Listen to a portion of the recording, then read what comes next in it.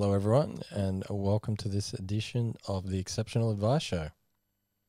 I'm Gardner. I am the one with the hair. I wondered how you'd respond to that to that intro. So, what are we talking about today, Tristin? Today we're gonna just pick a topic and see where it goes. We haven't exactly planned as much for this one as we have for the other ones. Unplanned. You're giving away our secrets. Yeah. Today. So what is our unplanned episode about? I don't know. You can't remember. Plan, You've forgotten how anything. No. Today's all about. Do you want to take it? Yeah. So he doesn't know. I'm just testing you. Right. You know Okay. We're talking about getting paid first before you start work. Yeah. So that's the topic of conversation for today. So why is it actually a topic of conversation? Why does it merit us sitting down and having a bit of a chin wag about? Well, I mean, a lot of people start work without getting paid. I mean, that's the obvious answer. That was a brilliant answer. That is absolutely correct. You get top marks for that one. Look, it really comes down to it as being that simple. In our experience, we see, especially across accounting, financial planning businesses in particular, that a lot of advisors actually start working for clients before they've been paid. Right. But I'm going to extend the topic a little bit as well, because a lot of practitioners, now this is especially egregious, that's a good word for this, in the accounting space, right? So not only do they not get paid before they start work, they start work before they've actually agreed on a price, which, so you're getting the double whammy effect. Okay, so we encounter this stuff all of the time, right? As we're working our way through client scenarios, engagement mechanisms with, our clients who are fellow advisors, it's the stuff that we, pick up a lot. And it's kind of interesting, as well as a side note, when you first go through, the interview and qualification process where we're talking to advisors, is this something you do? Oh, yeah, look, it happens, but, not that often invariably. But then when we actually drill into all of the client scenarios, like, actually, this is happening a lot. So if you're tuning into this and you're an accountant or financial advisor in particular, and by the way, I mean, these things still happen across law and, business coaches, consultants, and everyone as well. So I think it's a universally relevant topic of conversation, but certainly far more pronounced in my experience in financial planning, and then to an even greater extent in accounting. So what happens when a client's giving you an indicator you should go ahead? What do you reckon, Tristin? So I'm assuming you've had your meeting, talked a little bit about it, and they've said, "Yep, that sounds like what we're looking for. Sounds good. Let's do it." Is that kind of? Yeah, yep. pretty much. Okay. So then the advisor goes, "Okay, we'll start doing that." Yeah. Except they've just happened to have missed a whole piece of the sequence, which is, well, potentially first you haven't agreed to how much it's going to be. So let's talk about that scenario as well, right? So we'll talk about the double compounding effect, right?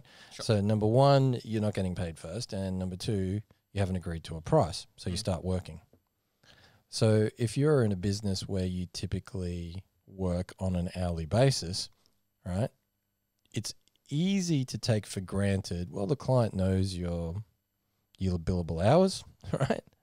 Yeah.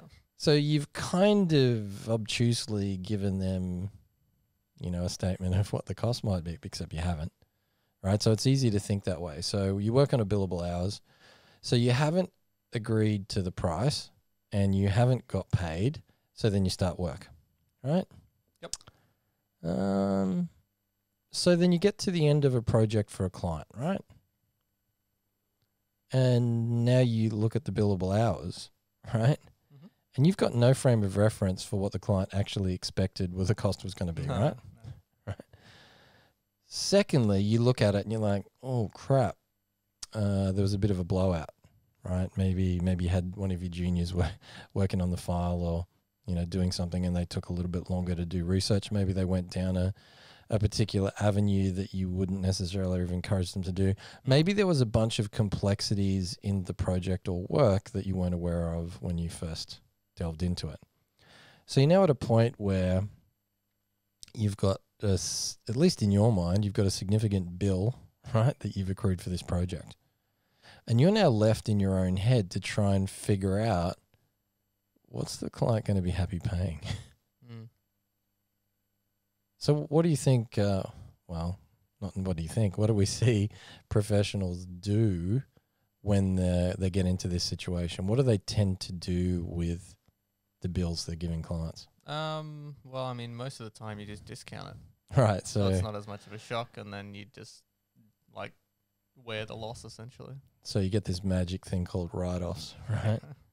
So I always think it's amusing that accounting firms, are pretty happy if they get to, so they call it recovery. So they've got, a billable hour rate, which, by the way, I'm not as against as a lot of people, right? In the accounting space, I think there is scope to actually record the work that you're doing for a job. It does help you keep an eye on your cost of production. And that's a valuable tool at the practice management end, right? And I think it's a valuable tool at the profitability end, because it does help you understand where the crossover exists if you've priced your jobs well and you understand your business. So, and all of that being said, what happens is that a lot of accountants, right, whether it's partner, senior manager, whatever, are not having these conversations with clients. They start work for them, right? And because they haven't been paid anything, right, there's also a much greater risk of what? So you now got to the end and you've collected 50 grand in billable hours for a project for a client, and then you've got to go and bill the client, right? So maybe you write off 20 grand of that. So there's absolutely an impetus when this happens to write down the value of work, right? So you write it down from 50 grand to 30 grand in this random example I'm making up. Is there a much greater chance that that client says, what? I get their bill for 30 grand. So maybe in that client said, they're like, shit, I only thought this was a 5-minute job, and yeah, I was gonna say, worst case scenario, it was going to cost me 3 grand, right? Depends what they thought in the first place. So what happens if the client's thinking, they were thinking 3 grand, then they get a bill for 30? Is there a probability that client's going to say F you? Oh, yeah. Okay. Oh, of course. So in other words, you've got a much greater propensity to write down the bill you're actually issuing clients. And conversely, you also have a much higher probability that you recover nothing. Mm-hmm. Okay. Does that sound like it makes any form of practical business sense to you, Tristan? Let me think. No. Okay. So as I was saying, you've got the double whammy effect now of you haven't agreed to a price and you haven't got paid first. Okay. So let's now switch up examples and we'll move over to financial planning as an example, right? Sure. So one of the things financial planners tend to do that accountants don't is get their clients to agree to a price beforehand. Mm-hmm. Okay, this isn't universal. I'm making some pretty strong generalizations here, but this is what we typically see. So in other words, they may say to a client, okay, the cost for us to do, initial strategy setup, so let's say it's a brand new client, might be, I don't know, $2,000 to do the financial plan. Maybe there's an implementation fee of $3,000, and then maybe our ongoing, annual fee might be around $10,000. Again, I'm just making up numbers here, right? Sure. So typically they'll agree to that. But then what happens is they go ahead and start working, right? Mm-hmm. So they might start work on the plan. Well, how long might a plan take to do? Oh, it's a lot of variance. I don't know, call it anywhere from a month to... Yeah. No, I think that's pretty good. Look, I think month is maximum turnaround you'd ideally want in a financial advice business. Ideally ideally. less. But not uncommon for it to be more like 6 weeks. And sometimes if a business is struggling, it might blow out to 2 months. And of course, once you get to that point, it has other serious ramifications in your client engagement. So let's say it takes a while for a plan to get created, right? Mm-hmm. How long, therefore, if we talk about the time value of money as one point, right? So in other words, you've now done potentially 6 weeks of work without getting paid. Now, what's one of the things that can actually delay a financial plan getting done? The input of information, right? Yep. So you've started work, you've agreed to a price, but the client hasn't paid anything. So when the client hasn't physically forked over any dollars, do you think that reduces their impetus to get things done? Yeah, of course. It absolutely does, right? People take it a lot more seriously once they've actually expended some dollars. Once they spend dollars, they feel a pressure to make things happen. Yeah, they're invested. Yeah, exactly. That's a very good point, and good use of terminology for the financial planning audience, right? So they become invested in the process. Not only that, if it takes 2 months before you get paid, then has the effective utility or value of that amount reduced because you haven't held on to those dollars. In other words, I'm saying there's a time effect value of money. Yes. Right? So over that 2 months, you've been paying your team. You've been paying yourself. You've been drawing dollars and paying your mortgage and whatever else, right? So in other words, you have a disjointed time weighting of money. So you've spent the dollars but haven't recovered them yet. And you've heard the analogy cash flow is king, and it absolutely is in business. And your ability to control your cash flow will determine how much capacity you have to invest in things like service delivery. So in other words, you don't get paid up front by a client, the impetus or turnaround time is reduced. I mean, it's lengthened, right? Yeah. So it's lengthened because you've got a client taking longer to do things because there's less impetus. You also have a reduced time weight of money, right? Now, this can be significantly more pronounced. So what if you then take 2 months to get the plan to a client because the client delayed some, right? So it's now finished and presented to a client, and the client decides that they don't want to proceed now. Okay. Do you think there's a much higher probability that when you give them the invoice for the plan that you just did, that they don't want to pay it? Yeah, of course. Well, you just gave them the value before you're asking them to pay it. Now, I get that if you've got reasonable people, that this doesn't happen all the time, but it certainly increases the probability for that to take place, which again doesn't make sense from a business operational point of view. Okay, so you then have a client decide not to go ahead. Well, let's say they go ahead, right? And you're now into the implementation phase. So I think I said there was like $2,000 for the plan and then $3,000 for implementation, right? Yep. So you get to work. And by the way, and there's $10,000 for, your normal yearly ongoing engagement. Mm-hmm. All right. So I don't know let's say you're setting up a self-managed fund, and because I don't know, there's reasons for it to be self-managed fund. Maybe there's some real business property to come into play down the track or whatever, right? So you're going through setting up a self-managed fund, you're doing rollovers, you're doing all of this kind of stuff. How long might it take before your setup in that first year is actually complete? What do you reckon? What do you reckon the range could likely be? So what we called it 2 months max for a plan, or in this example anyway. Yeah. I don't know. Call it another 1 to 2. I was actually testing Tristin out on this. I'm in a slightly different position of he gets to see financial planning clients, but hasn't operationally worked in financial planning where I have. Look, I mean, it depends how complex the strategy is, but it could Mm. be anywhere up to 6 months. Okay. Right. So you got multiple funds to roll over. Maybe there's some in-specie contributions. Maybe you're selling down assets in a trust. I mean, there's a whole lot of variables that can take time to actually execute. And again, same thing. The lesser clients paid, the less impetus they have to get things done. So that can increase the timeline. So you might have had now in this scenario that you're invoicing the client for the plan after you've delivered the plan.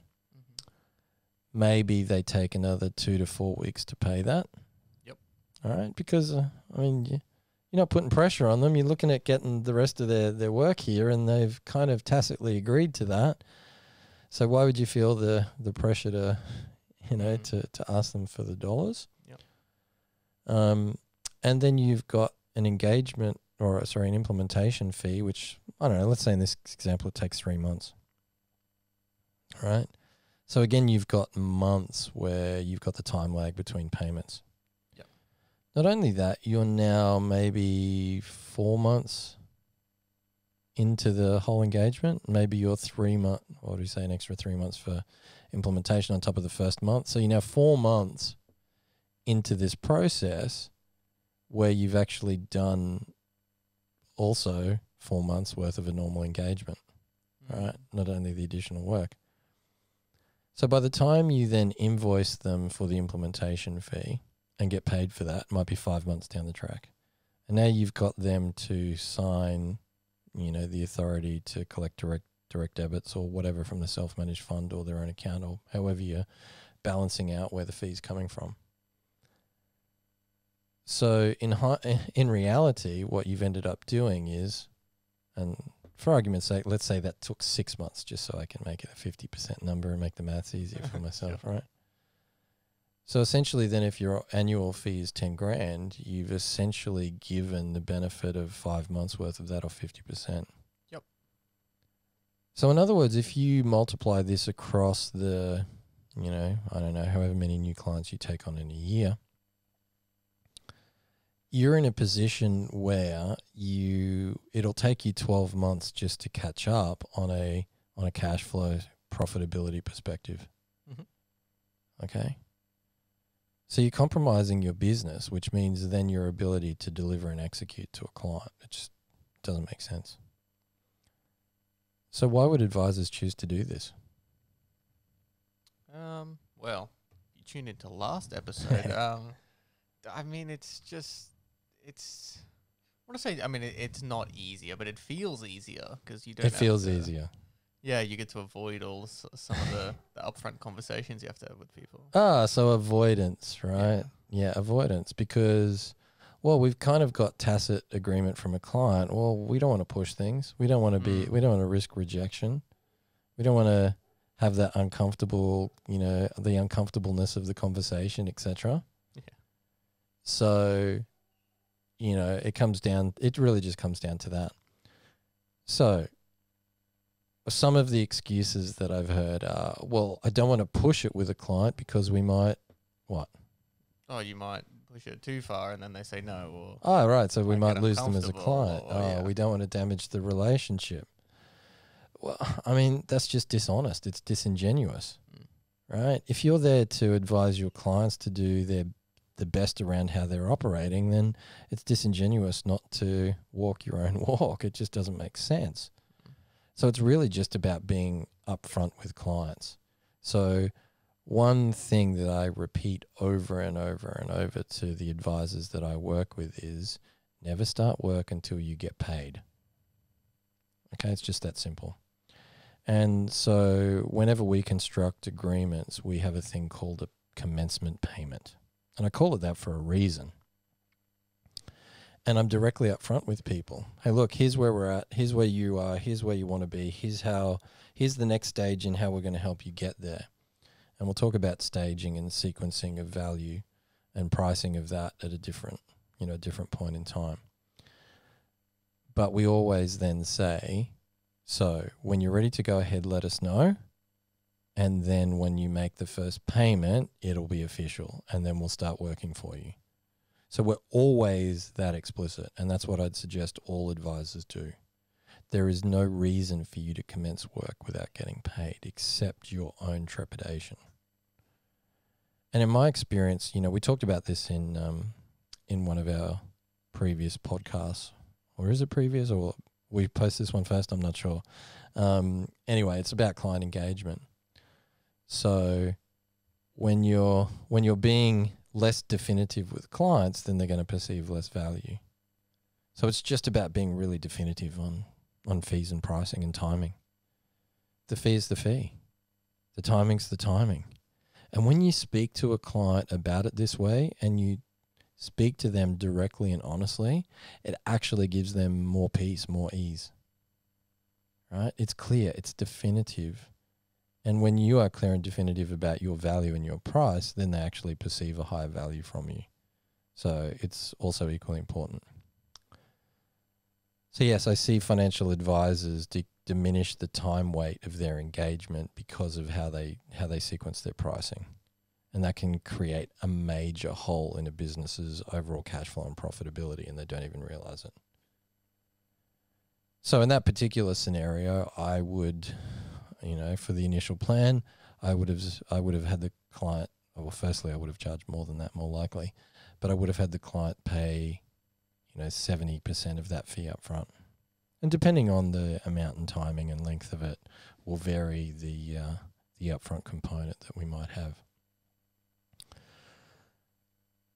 So the benefit there is if you're doing it for a month, the time waiting of that value's gone back in your favor. And I would then at the end of that say to a client, do you want to proceed with the advice that we've given you? Okay, well, there's $3,000 in order for us to do that, but there's also $10,000 as an annual basis. So it's $3,000 on top of that. So what's going to happen is for us to proceed, we're going to proceed on the basis that we're engaging for the next 12 months. So what we're going to do is bill you 60% of that $3,000, right? And 40% on the initial setup, which will be these action items, self-managed super fund setup, in specie, you know, rollovers completed, whatever. And we'll also need to set up for the ongoing monthly amount. Now, maybe you're going to have the monthly amount come out of the self-managed super fund. The self-managed super fund's not set up yet if you're billing that way. So I would simply say to a client, so because it's going to take a while for everything to be set up, what we're going to do is also bill you for that first 6 months. Okay? And once it's set up, we'll then have it come out monthly. You can decide to, you know, time weight the money, for example, 60% upfront and 40% at completion. But typically in that scenario, I would just say to the client, we're going to bill you for that $5,000 now. Interestingly enough, how many clients say no to that when you're clear on it? Really, I've not been able to notice an appreciable difference between those that would have said yes under the other model to those that will say yes in this model. But what difference does it make to you? Vastly different. Okay. So there's two scenarios that we encounter all of the time. And just remember, it's your business. And I say this to people a lot. Are you inviting clients to join your business or are you joining theirs? And you need to ask yourself that question. And if your answer is they're joining our business, then if they're joining yours, then what's your terms? Right? So it's just about being honest. The fee is the fee, the timing's the timing, the price is the price. And when you are matter of fact and direct with clients about it, they will appreciate it and they generally won't question it. And if they do, stand your ground. Okay? If they're not going to agree to that, then they're not joining your business. It's just that simple. You can't afford to be giving away the time waiting of your money in order to compromise your business because a client wants you to do it their way. Now, let's talk about a couple of additional things there. Could there be exceptions to this rule, Tristin? Yeah, of course. Okay. So what kind of exceptions might be okay? I mean, in some cases, you've got clients you're servicing that you are doing a favor for. Okay, like it's okay sometimes where you make a personal value judgment on a particular scenario with a client where they've been honest with you and they've had a conversation about maybe their own cash flow issues or ability to time dollars. So where that's the case, then yeah, you can manage your business to a suitable exception. But you shouldn't structure your business for the exceptions. Right? Yeah. So that would be how I'd answer that, because these are questions that we get quite a lot. The second is, well, should I pay clients for the first? Sorry, pay clients. No, you should. Yeah, just for clarity, no, you shouldn't pay clients for your own meetings. That wouldn't be a very successful business model. But anyway, should you charge clients for your first meeting? If I'm saying to you, don't start work until you get paid, then where's the line get drawn, I think is the question. Mm-hmm. So do you have any thoughts on that one? I mean, again, I think it depends. You've got to look at your time cost versus opportunity cost. So some people aren't super excited about paying, I don't know, $300 for a first meeting. But they would be great clients for you. Some people are very happy to pay $300 for a first meeting and would not be great clients for you. Then you kind of get into, well, how long should your first meeting be? Should you just give them a phone call? How do you qualify? What's actually your ideal client? It's a little bit of a rabbit hole. I would say no. But at least personally, I wouldn't charge for my first meeting, but I also wouldn't make it a 2-hour value kind of throw everything I've got at you and see what sticks sort of thing. So it's a little bit of a mid-ground. I thought I'd ask you what opinion you formed on that one. Look, I'm going to give my summary perspective. It's going to depend on the demographics of your clients. But if you're looking to work with clients at a higher level where you're going to do a lot of, one, strategic work, and secondly, there's a good basis for your interventional advice, then in other words, the client has a much higher value and you have a potentially much higher value to them. The greater that is, the more time I'm willing to spend up front with someone making sure that this is the right fit. Okay? So if you're working with a demographic where the margins ongoing are going to be much lower, or there's a higher probability of, shorter term engagements, etc., then I would probably consider charging, from the get-go. And I know lots of businesses that charge for those first meetings, etc. That is typically not the kind of audience we've been getting for this show, or the kind of advisors we would typically deal with. So it's that higher value interventional advice. I mean, that's what exceptional advice is about. And if you're going to have the ability to go that deep with someone, then they need to actually value it, and it's worth a hell of a lot of money to actually do that. So in that scenario, I would say to people quite often the great advisors that we work with and who are moving into exceptional, I'll be saying to them, you know what, you proposed a fee and an engagement way too soon. You didn't have enough detail. You didn't have enough context from them.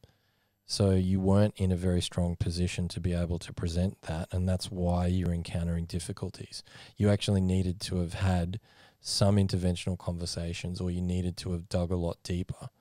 So in other words, if you've got a better prospective client, then you might spend 2 or 3 meetings before you're at the point of, okay, now we've really got context right. Now we've got the engagement right. And this is where you are, this is where you want to be, and this is how we can help you get there. When you actually start to execute, that's the time. When you start to actually move into doing the work and a plan, rather than investigating whether this is an ideal engagement or not from both parties. So for me personally, I don't like to charge up to that point. Sometimes I can get there in 1 meeting, 2 meetings. Often it'll be 3 meetings. Now for me, I also want to know this is an ideal client. I want to know that they're capable of listening, that they're coachable, that we're aligned, that there's mutual resonance between us, that we're likely to have a great relationship going forward. So for me, I guess I'm really fussy, so I prefer to take a little bit longer. But don't pitch this is the price if you're not if you don't have enough context for it. That would be my advice. And if you have a client where you can't get enough context and you can't afford to because the value for that client isn't suitable, well, then maybe you need to consider a model where you charge from the start. So that's how I would answer that. And we get these questions quite a lot. Okay, so the summary from today is don't actually start work with a client until you have agreed to a price and until you have actually got paid something. And make it reasonable, and remember, when you're getting paid, you need it to be the time weight of the effect of that money in your favor. Not the client's favor, in your favor. You're running a business. You have to create margin for yourself in order to be able to deliver effectively to people. Okay? Now, if you're unsure of how to price or quote for the work that you're doing, that's another whole topic and a very big challenge for clients. So advisors often don't really understand how much scope there is. They kind of understand the value of the project, but don't know how big it is and therefore can't price it. And that's one of the reasons they start working on things, right? We'll talk about that in another episode, but essentially that's about batching your value. Okay, so I usually call it the clarity project. So in that first stage, sell the clarity first. Make sure you're getting paid for finding out how big the scope actually is. Okay, so I'm going to leave it with that summary. Is there anything you'd like to add on for today? No, I think that's good. We can definitely expand a little more on some of the particulars, but that's a good intro. Okay, awesome, everyone. As always, love to know what you think. Are you getting paid before you start work from your clients? Have you experienced yourselves going through the period in business where you do this without getting paid? What was the cost to you and how did you overcome it? Love to hear all of those things. So please share with us, and until next time, take care.